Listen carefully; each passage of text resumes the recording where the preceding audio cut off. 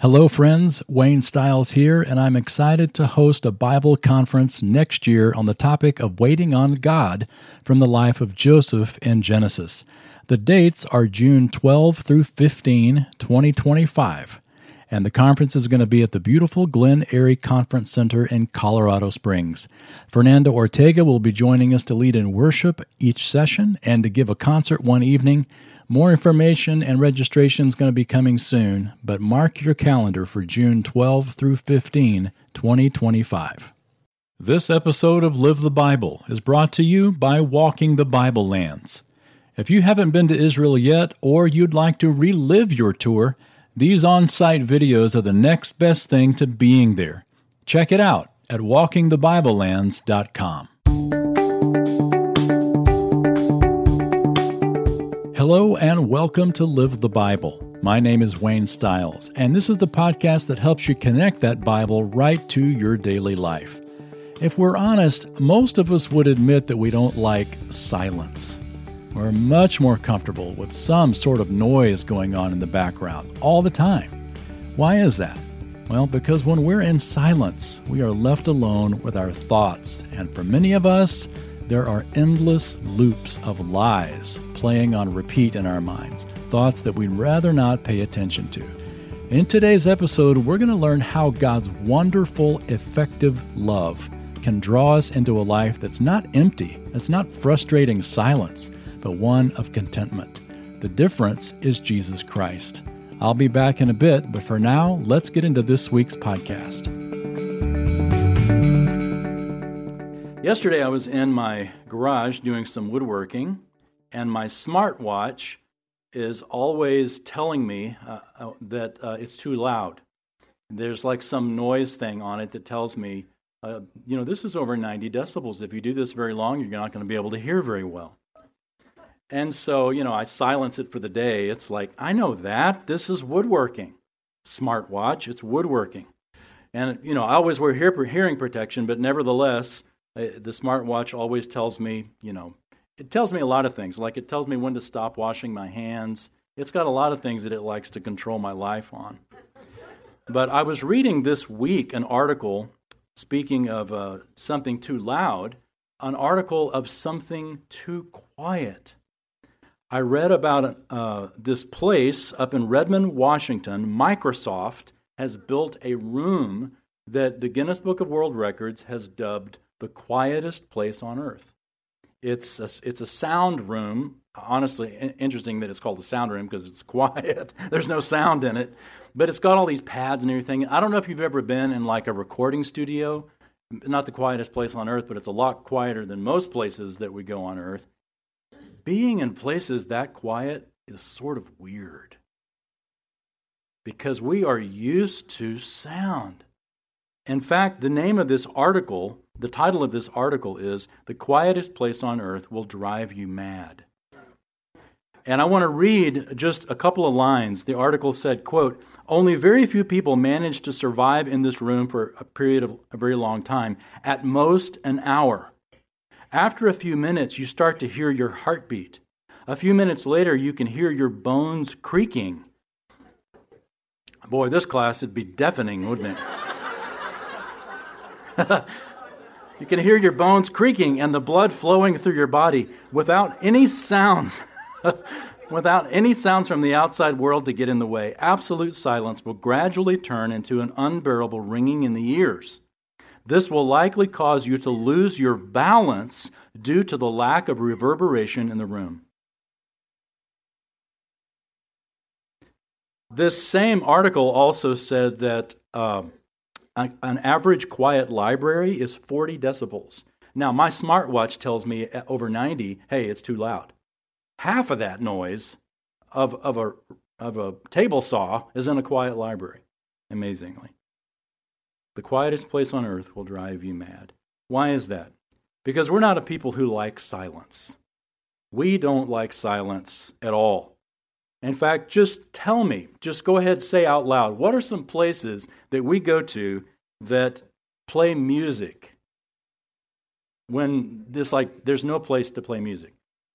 Elevators, okay. In fact, we even have the phrase elevator music. Where else? Restaurants, Doctor's offices, they've started televisions now as well in doctor's offices. Whenever I go there, if I'm like the only one, I'll look around and turn it off. It's wonderful. Where's other places? Grocery stores. Okay. When you're on hold. I noticed I called Apple Computer for some technical thing I was dealing with, and they actually gave me a selection. Would you like to listen to, this music or this music or this music?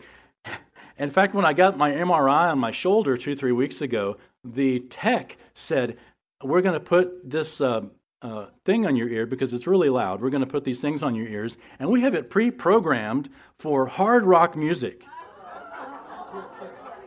I told her, I said, I'd rather listen to the MRI. I said, do you have anything like classical or something a little quieter? So it was this deafening classical music in my ear. We don't like quiet. In fact, we've talked about the public places, but we've also conveniently left out our private places. Our cars are rarely quiet. We've always got something going. Our homes are rarely quiet, especially if you have kids or puppies. We have a brand new puppy, and it's like being a parent all over again. And church. I was just waiting for someone to say church. And our beautiful, deafening organ, where we walk in and have to scream at each other for fellowship. Good morning, brother! We hate silence. We hate it. And in a world of sound bites and social media, we look at other lives and we think, they've got it together. Other lives are just so wonderful. I look at Clyde's life and I think, if I just had a wife like Suzanne, life would be perfect. My wife looks at Clyde and thinks, I never want a husband like Clyde. No. But seriously, we look at other people's lives and think, all it would take is for me to have a life like that. But the truth is, we have this deafening silence in our own hearts. In fact, we've talked about our cars, our churches, our homes, but another very, very quiet place that we are very uncomfortable with silence is our own minds and our own hearts. Because when we are in silence and listening to ourselves, all we have are our thoughts. And we've got a lot of tapes that just loop in our thoughts that we don't like to listen to. And so we try to have distraction. It sounds like a contradiction, but God's wonderful, effective love has a way of getting our attention and of drawing us back to a life that is not empty, that is not frustrating in the silence, that is not desperately needing the life of that some other person that's a total stranger, but a life that can be content with Jesus Christ. Let's look together at the book of Leviticus, chapter 23. Leviticus, chapter 23. I checked this morning, by the way, you have 274 shopping days left until Christmas. So I understand if you need to slip out and go ahead and get started. Christmas is important to us as Christians, but the commercialism, it's almost cliche now, but the commercialism is such that it is a huge distraction of what we're really celebrating. Easter, thankfully, is not really gotten that commercial. I mean, I understand there's the bunny and this and that still is a little bit, but nothing like Christmas. We still are able, for the most part, to use Easter as a time to truly focus on the resurrection, the death and resurrection of our Lord. And this is a wonderful thing to remember. Holidays, or holy days, which is where we get the term holiday from, exist because something has happened that we need to remember. Holidays represent history. Even our secular holidays are such that they're there to cause us to look back so that we don't forget the birthday of a president or a particular military campaign or something, or our nation's birth, this and that. We've jumped ahead to Leviticus 23. We were in chapter 16 last time around, but we've jumped again to chapter 23 to look at two of Israel's holy days or 2 holidays or feasts: Passover and the Feast of Unleavened Bread. And then next week we will look at first fruits, all from right here in chapter 23, as we prepare our hearts and minds for Easter. So Leviticus 23, look down in verse 4. These are the appointed times of the Lord, holy convocations, which you shall proclaim at the times appointed for them. If we forget where we come from, if we forget where we're going, our life is going to feel very hollow. We're going to be very uncomfortable with the silence in our own minds and hearts. And the purpose of these holy days is like a tree, in the sense that a tree has to deepen its roots before it can enlarge its branches. If a tree enlarges its branches before it deepens its roots, then it's going to flop over. I've planted a lot of trees in my life, and one of the ones that I remember distinctly was an oak tree. The thing was probably 6-7 feet tall, and you buy them at Home Depot, and they come in these big buckets that somehow you just can't get off the ball of the roots. You cut it off, you get it out, you put it in this hole. You ever tried to dig a hole? Oh, it's hard. And you put the thing in there, you cover it all up, and it looks all pretty. Instant tree. Until the wind blows. And the wind literally blew the thing over. And I went and grabbed the thing, and I moved it around, and I could see the whole ball moving. So what do? You stake it down. And for the first year of that tree's life, it didn't grow an inch. But after that year, I could take the stakes away, and I could move it around, and the base is solid. It spent its whole first year going deep. God designed a tree to go deep before it branches out. He designed us to be the same. And these holidays, these holy days, were designed by God to force us to stop. And for them, they literally had to stop and not do any work, not do any laborious work. They would stop and go deep. And it's so helpful for us to do that as well. There were 3 times they would do it. Here they're called holy convocations. Interesting term. We don't use that much, but it's really just a holiday. It's a special time to get together. 3 times a year, spring, early summer, and fall, they would come and they would worship. And the first feast that's mentioned here in the spring was Passover. And that is what this time of year will be celebrated as well in Israel, as well as Jews worldwide. But it also occurred in the spring the first time it happened.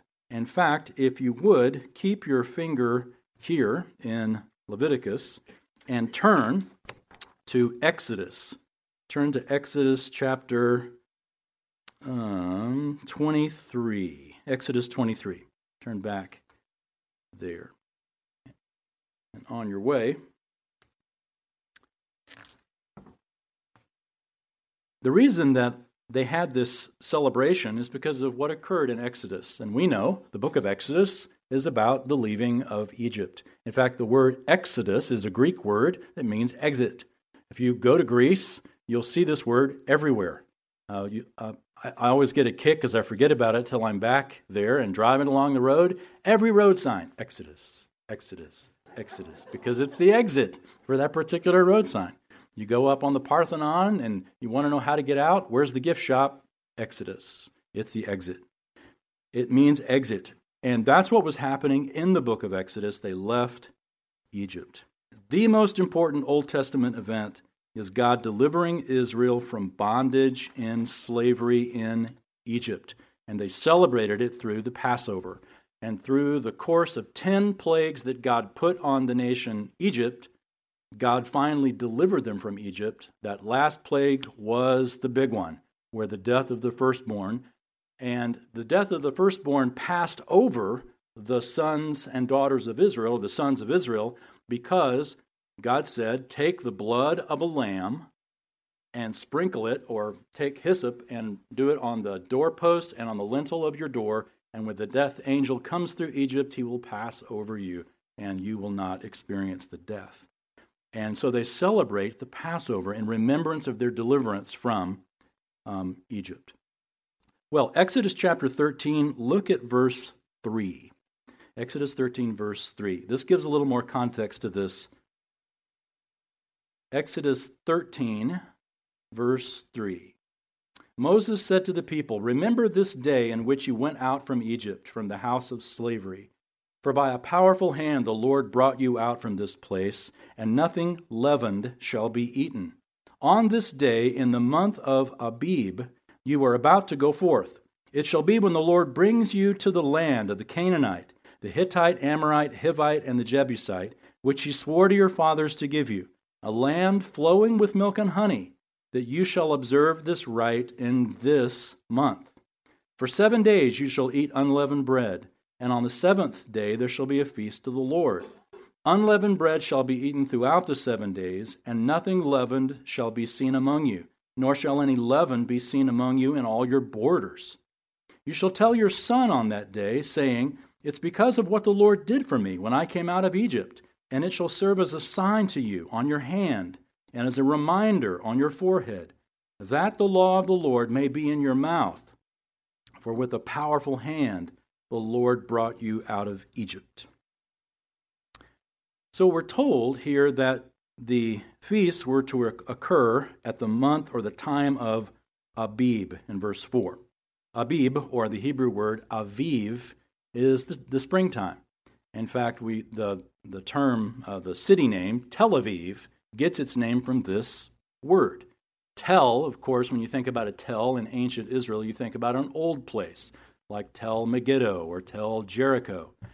It refers to the old place, but Aviv means newness or spring, or it's a fresh start. The word has a lot of implications. And so they named this brand new city Tel Aviv, meaning the old and the new coming together. When Israel started as a nation, they created this town, which is really the outskirts of ancient Joppa, and called it Tel Aviv, the old and the new coming together, the old nation and the new nation coming together. God says that they were to celebrate Passover at the time of spring. Now, Aviv isn't a month per se, it is more of a season or a time. The month or the time of Aviv is the time of springtime. It's the time when during the first month of the Hebrew calendar, this occurred with the spring and the ripening of the grain. And so there was a clear connection between the agriculture and their deliverance from Egypt. Why in the world would God make that connection? It's important to make the connection because our calendar, now you have to stay with me here because this is sleep-worthy information. Okay? Our calendar is based on the sun. We have a solar calendar. We got 12 months. We have to throw in a leap year, or every once in a while it adds a day, so that we are at the same place around the solar system every time each year. For the Jewish calendar, it's not based on the sun; it's based on the moon, and the lunar month spins around every 29 and a half days. How'd you like to figure that out? Every 29 and a half days. Well, they have figured it out, and it's a bit of a challenge, but because the sun determines our seasons, but their calendar is based on the moon. So think about what would happen if on a certain month, every 29 and a half days, that month is eventually going to get moved, and where the season in which it originally happened is nowhere near the holiday in which you're celebrating. Which is why God says, make sure you celebrate it in the spring, even though your calendar is going to want to keep pushing it. And so what they would do is they would modify their calendar, and every third year they added a whole month to their calendar. So it was like, let's just reset this whole thing. Beep, add a month. And now they're back in line with the springtime. Why is that significant? Because without the additional month, the holiday would preserve its historical value, but its connection to the Holy Land or its connection to agriculture would have been lost. They wouldn't have connected it with the spring. They wouldn't have connected it with God providing for them. And that's the point. God is saying, I took you out of Egypt. Let's celebrate that at the Passover. But I also want you to celebrate the fact that I provide for you. The same God that redeems us is the God that provides for us on a daily basis. That's the whole point. God provides for them and God delivers them. Incidentally, that's a timeless truth that's true for us as well. Remember Paul's words in Romans chapter 8? I think it's about verse 32. He says, God who did not spare his own son, but gave him up for us all, how will he not also, along with him, graciously give us all things? The God who provided for our salvation is the God that provides us everyday needs. The same truth was being taught here in Exodus. So, back to Leviticus chapter 23. What the Israelites needed to realize is that their deliverance from bondage wasn't just deliverance, so they can enjoy the blessings of life or simply live for themselves, but rather so that they could serve the God who had delivered them. Look at verse 5. Chapter 23, verse 5. In the first month on the let's just start that again. In the first month, on the 14th of the month, at twilight is the Lord's Passover. Then on the 15th day of the same month, there is the feast of unleavened bread to the Lord. For 7 days you shall eat unleavened bread. On the first day you shall have a holy convocation. You shall not do any laborious work. But for 7 days you shall present an offering by fire to the Lord. On the 7th day is a holy convocation. You shall not do any laborious work. So the 7th day, we know, is the Sabbath day, and they're already not supposed to be doing any work on the Sabbath day. But he reiterates that. He says this is a very special time. You don't do any work. So what's going on? You've got 2 feasts back to back. You've got the Passover, which happens one day, and you've got a whole week, the Feast of Unleavened Bread. And they happen immediately, one right after the other. So much so that it's just considered one feast. But it's really 2, right, side by side. Passover, and then for a whole week, you don't eat any leaven. There is a principle that we can pull from the text that is true not only for the Old Testament Jew, but it is also true for us. And I'll say it this way. It's a timeless truth, and it's worded that way where it can apply to any believer at any time. And it's this. Believers should regularly, that's the early one. That's number 2. How about number 1 first? Here it is. Believers should regularly remember and celebrate their deliverance. Believers should regularly remember and celebrate their deliverance. For the Old Testament Jew, for the Hebrew of the Old Testament, they did this on Passover. The most significant event for them was Passover, where they were brought free from Egypt. For us, our most significant event is Jesus Christ. Derek Kidner made the interesting observation. He said that when Eve in the garden took the fruit and ate it, it set in motion a chain reaction of sin. And later, Jesus used those same verbs, take and eat, as a means of remembering how that problem of sin was solved. Isn't that an interesting observation? She took and she ate, Genesis says. Jesus said, take and eat. Here's the problem, here's the solution. And in Exodus, it wasn't enough that the lamb be killed and applied. It also took faith. You're believing that smearing this blood is going to do something. In the same way, it's not just enough of cognitively believing Jesus lived and died and maybe even cognitively believe he rose again, but I am trusting in Jesus Christ and only in Jesus Christ to get me to heaven. Not a life of good works, not church attendance, not dressing nice, only on what Jesus has done to pay for my sins. And the text teaches us that believers should regularly remember and celebrate their deliverance. And we do that, of course, through the Lord's Supper, which Jesus instituted, interestingly, at a Passover meal. He made those 2 come together to show that one leads right into the other. Hey everyone, Wayne here. There's nothing that's going to make you fall in love with the book of Acts and the New Testament epistles, like traveling to the places where they occurred. Well, you can, Registration is open and is well underway for my upcoming tour and cruise to Greece and Turkey in the footsteps of the great Apostle Paul. There's even an optional extension to the great cities of Rome and Pompeii. Going to these Bible lands will change the way you read the New Testament. I'm certain of that. Just see the video and the complete itinerary at waynestyles.com/tours. And now, back to the podcast. And the text teaches us that believers should regularly remember and celebrate their deliverance. And we do that, of course, through the Lord's Supper, which Jesus instituted, interestingly, at a Passover meal.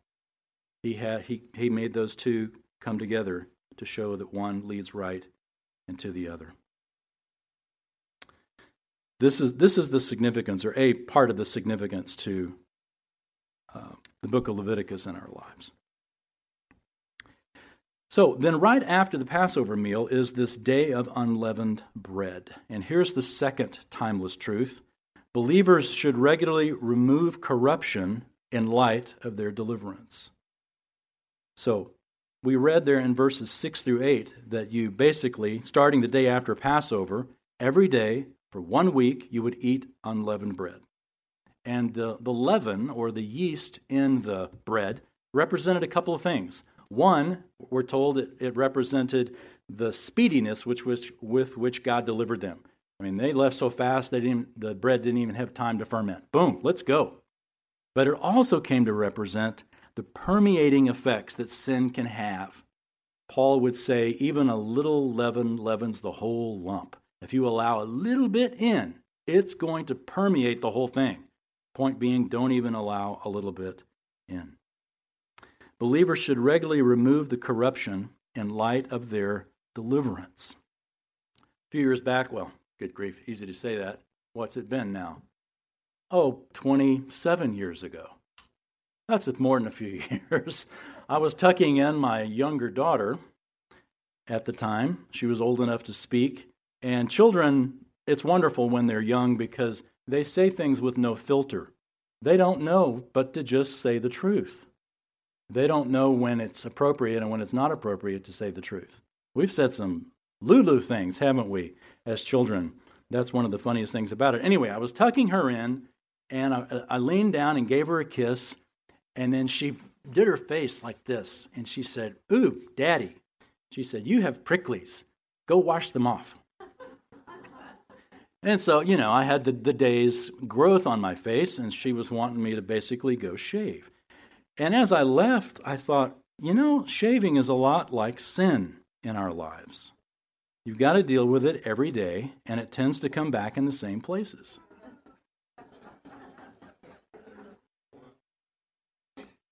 And when other people get too close, they're going to feel your pricklies, aren't they? The Christian life is not a life of sinless perfection. I love it that Chuck mentioned this in the service because it is so relevant to our Christian life. The penalty for our sin is gone in Jesus' death on the cross.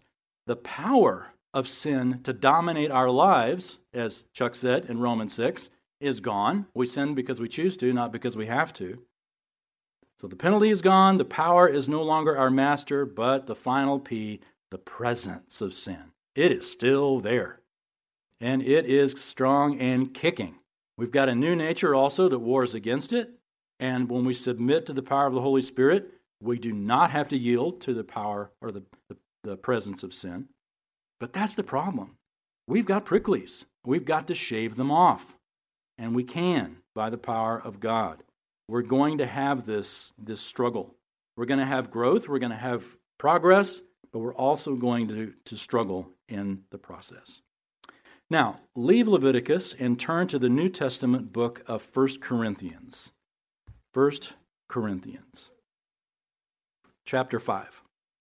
1 Corinthians 5. Remember, God gave the Bible to a people who were already redeemed. He took them out of Egypt to Sinai and then gave them the Bible with all the laws. He didn't waltz into Egypt and say, okay, here's the Bible, obey this, and I'll take you out of Egypt. He didn't do that. He took them out of Egypt because God was committed to fulfilling the promise that he had made to Abraham 400 years earlier. God was keeping his word. It had nothing to do with the holiness of his people. His people weren't that holy, but God was being faithful to his promise. In the same way for us as Christians, God in his grace reached down to you and your backwoods upbringing or to your snooty context of wherever God saved you from, or from your self-righteous context that God saved you from. We've all got different backgrounds. We've all got different struggles in which God reached down and like a firebrand pulled us out of the fire and saved us by grace. He didn't holler from above the fire and said, look, as soon as you obey the 10 Commandments, I'll get you out of there. We would have burned to a crisp. He didn't enter Egypt and say, here's the Bible, obey it, and then I'll take you out. They'd still be in Egypt. God begins with grace. And then he says, now I've redeemed you, obey me.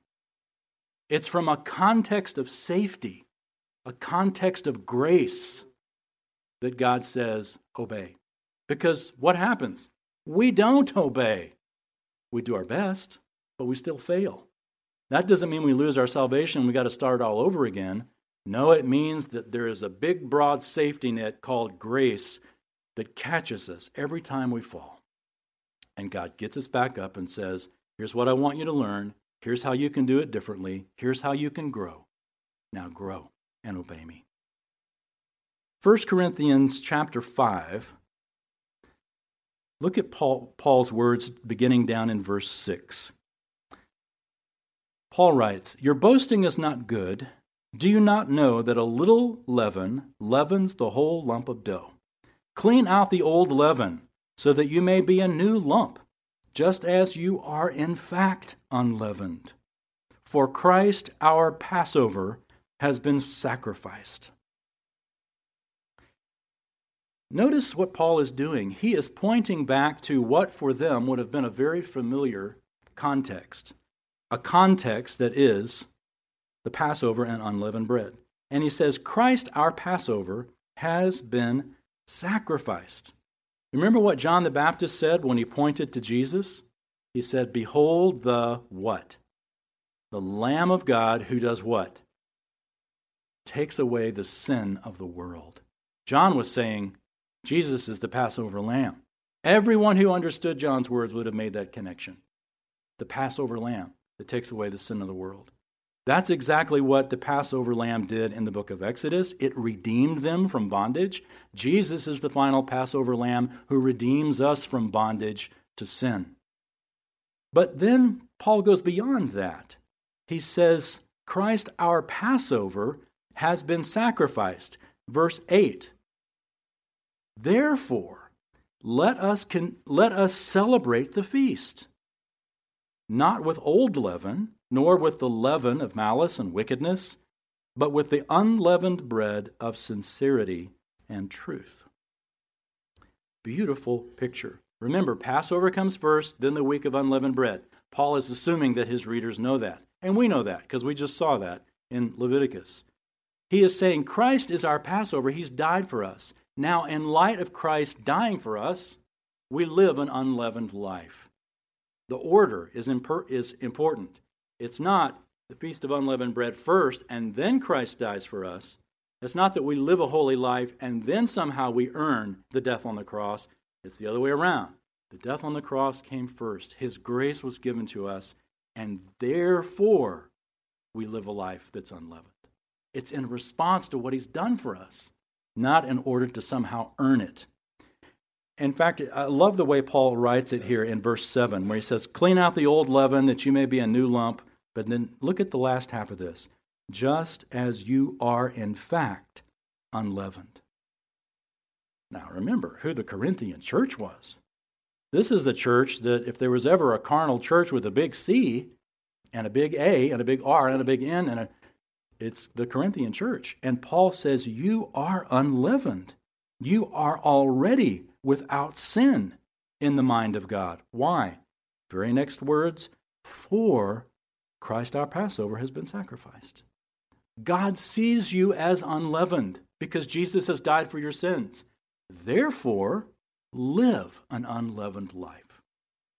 Celebrate the feast. In fact, the way he writes the word celebrate is not a one-time deal. You could put the little word in there, continually celebrate. The verb there means continually live it out. It's not a one-time deal. It's not, it's time for Passover, now we'll celebrate the Feast of Unleavened Bread for 1 week, and then we can go back to living our own lives the whole year. No, we continually celebrate the feast. I read an article a little while back about people up in New York State. They were having a drought, and their yards were going bad. I remember reading that and think, good grief, come to Texas. I mean, our grass starts getting crisp in May. Well, anyway, these New Yorkers were feeling bad about their yard that was all drought dried and crispy. And so what they did was they mowed it to where it's all the same level, and then they paced back and forth with some green spray paint all over their yard. Instant grass. Of course, we do that down here with what we call AstroTurf, or used to call AstroTurf. But, you've got fake green grass. You get dead grass that is painted green. And it looks beautiful. Perfect. Goes right back to what we talked about initially. On the surface, every one of us seems vibrant, successful, content, and happy. Just look at my Facebook page. I've got it together. Then you come to my house and you realize Wayne doesn't really have it together. And neither do you. This is who we are. We put the facade on. And it's sort of crazy when you think about it, because I forget who it was. Somebody we were talking and doing all the schmoozing before class, and we look pretty good, don't we? I mean, most of us are wearing ties. Rex, I like that tie. You got a tie on. Some of us wear ties. I only wear a tie because this is the only day I get to wear a tie. Kathy doesn't care if I wear ties at home or not. But I wear a tie because, it's Sunday and it's an opportunity to wear a tie. It's not a funeral or a wedding or something. But my point is that we look pretty good on Sundays. In fact, unless we're like going to a wedding or something or some graduation, this is about as good as it gets. Look around. This is as good as it gets. If you were to show up at someone's house on a normal day, wouldn't it be fun if we had a come as you are church morning? All the ladies are shaking their head no. But for many of us men, it wouldn't be much different than it is. We do a lot to look good, don't we? And it's not all just pride. I mean, it's healthy. It's healthy to do that. But I'm having a little fun with you just to take the edge off the fact that we do a lot to try to look good. Church is a context where, unfortunately, it's not safe to be honest sometimes. I hate that. I wish it wasn't so. At the same time, like the Proverbs say, you don't want a man of many friends comes to ruin. You can't be gut honest, open with everybody. But you can with some, and you should with some. Man of many friends comes to ruin, but the proverb goes on to say, but there is a friend that sticks closer than a brother. There should be somebody that you can be gut honest with. I wish we could be more honest here. Sometimes when we ask one another, how are we doing? What are you going to say? I'm suffering from my anxieties. Maybe that's honest. How do you come back to that? How do you respond to that? It's tough, isn't it? It seems unspiritual to give any other answer other than, I'm doing great, praise the Lord. And yet Job, in his suffering, said, I'm not doing so great. And of course, his friends let him have it. And that's often what we experience as well. God has redeemed us not only to save us, but also to give us purpose, to fill that silence in our hearts that we try to fill with distraction, with Netflix, with music, with games, with whatever we can do to not hear our own voice. But God gives us purpose. Next week, we're going to look at an amazing connection that Leviticus gives to Easter. Did you know Leviticus actually speaks to the resurrection of Jesus? We're going to look at that next time around. So we've got a few minutes here. I want to open it up. Maybe you've got some questions or clarifications that you'd like to say about what we've talked about. Anybody? Clyde's got his hand up. This isn't going to be a comeback at what I said at you, is it, Clyde? All right, there's your microphone. Well, okay, 2 questions. One is when you ask if we've been on one of your trips. Well, we had a problem with that because you were the pastor of our bus in Insight for Living. So Wayne took us around the Holy Land and told us about the Holy Land. You get half credit for that, okay? So how do you do that with a hand? It's all good. All right. The other one is, my wife just said, so now you have to go back to shaving every day.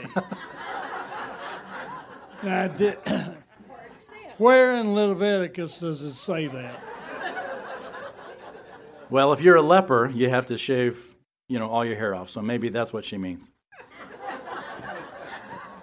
All right. Thanks, Clyde. That was so helpful.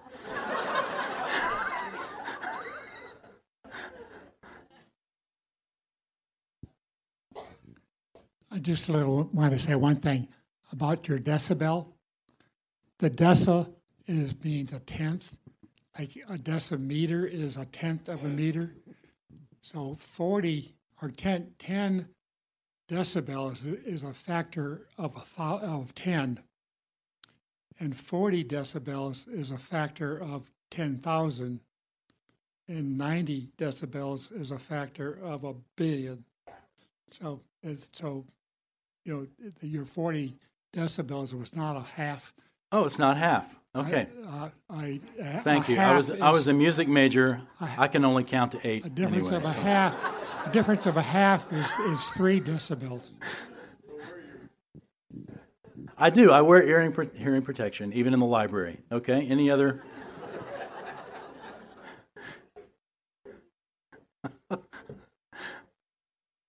All right. Not exactly what I had in mind for the Q&A, but that's good. That is actually a helpful comment. Excuse me. I think I need explanation on what you said, that Jesus Christ already took our sin. But in fact, even myself, I usually did sin in my life. And therefore, I'm confused. We have James in 2:16 saying, faith without work is dead. In Galatians 5, if we remember, it is walking in the Spirit that you will not do the deeds of the flesh. Chuck Swindoll early in this morning told us that it is the Holy Spirit that battles with the sin and not you yourself. And then we have the free will that a matter of choice. If we choose to rely on the Holy Spirit, then our sin will be removed from us. So can you at least make an explanation on this matter? From those 8 verses? Okay. Sure. Okay. Yeah, no, James, the point that James is making, I think, there in chapter 2, faith without works is dead, doesn't mean that there is no faith. Because James, that verse is in a context, and the context uses the body as an illustration. Just as the body without the spirit is dead, so faith without works is dead. That doesn't mean there's no body. It just means it's laying there, doing nothing. But James's point is that a faith without works is useless, which is why his whole book focuses on be a doer of the word and not just a hearer. Writing to believers. Don't just lay there like a corpse. Do something. Make your faith live. So he's not saying that you don't have a faith. He's saying you have a faith that doesn't do anything. So that's the distinction I would draw. But everything else you said, I think, is a good connection, especially like what Chuck was saying earlier today, that in our own power, we do not have within us to live the holy life. We need the Holy Spirit. And in fact, Paul makes this point in the book of Romans. The first part of it, he says, just as you can't be saved apart from the grace of God, it takes God's grace to open your eyes to see that no good work you do can ever earn heaven. You must only trust in Jesus. He says the same is true with your life after a Christian. You can't live the Christian life in your own power any more than you could be saved with your own power. This is Paul's struggle in Romans 7. I want to do this, but I can't do this. How do I do it? The answer is Romans 8. It comes right after that. The Holy Spirit gives us the power to do what we couldn't do otherwise, just like in salvation. So I want you to know how much I appreciate your continual asking of this same thing over and over, and I hope that the Lord will continue to encourage you and give you insight into his grace. Anybody else? Maybe one more before we pray. Okay, going once, going twice. All right, well, let's close in prayer. I want to read from Paul's own words here in 2 Corinthians chapter 5. So bow with me, and I'll read 2 Corinthians 5, 14 and 15, and then we'll pray. For the love of Christ controls us, having concluded this, that one died for all, therefore all died. And he died for all, so that they who live might no longer live for themselves, but for him who died and rose again on their behalf. Our Father, thank you so much for giving us the insight all throughout the Scripture, these timeless truths that we see from Leviticus and Exodus and in 1 Corinthians and some of these other passages that we've looked at are all beating the same drum, all singing in harmony the same song, that your grace has reached out to us and has called to us and has opened our eyes to the truth that we desperately need you, and in ourselves we cannot save ourselves. You did it for the Hebrews in Egypt. You've done it for us through Jesus Christ and his sacrificial death as the Passover lamb. And because of that, Lord, would you give us the rededication to live unleavened lives? Because of what Jesus did for us, help us to live that feast of unleavened bread every single day of our life, that we would constantly be searching out and removing the sin that permeates our lives. We also thank you that you give us purpose, that you haven't just redeemed us from a life of bondage to sin and now set us free to do what we want, but you've given us a purpose, and you've told us to make disciples of all nations. You've told us to serve, to do all these things as a response to your grace. Thank you that we don't have to sit and listen to the silence in our minds and hearts and distract it, but we can fill that silence with praise and with prayer and with gratitude. We pray in Jesus' name. Amen. Thanks for joining me for this episode of Live the Bible.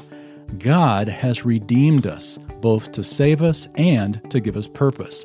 Jesus Christ died for us just like that Passover lamb, and now we live our lives with purpose and in gratefulness to Him. Next time, we're going to look at an amazing connection that Leviticus gives us to the resurrection of Jesus Christ. That's right, the Old Testament book of the law actually speaks to the resurrection and how that event gives amazing peace and security to our lives. That's coming next on Live the Bible. And I'd also like to say, if this podcast has encouraged you, I'm asking you to help me keep it going. You can now give a tax-deductible gift to help share the Live the Bible podcast with literally thousands of people each week. To give a one-time or monthly donation, just go to livethebiblepodcast.com and click on Donate. That's livethebiblepodcast.com and click on Donate. Thanks so much, and God bless.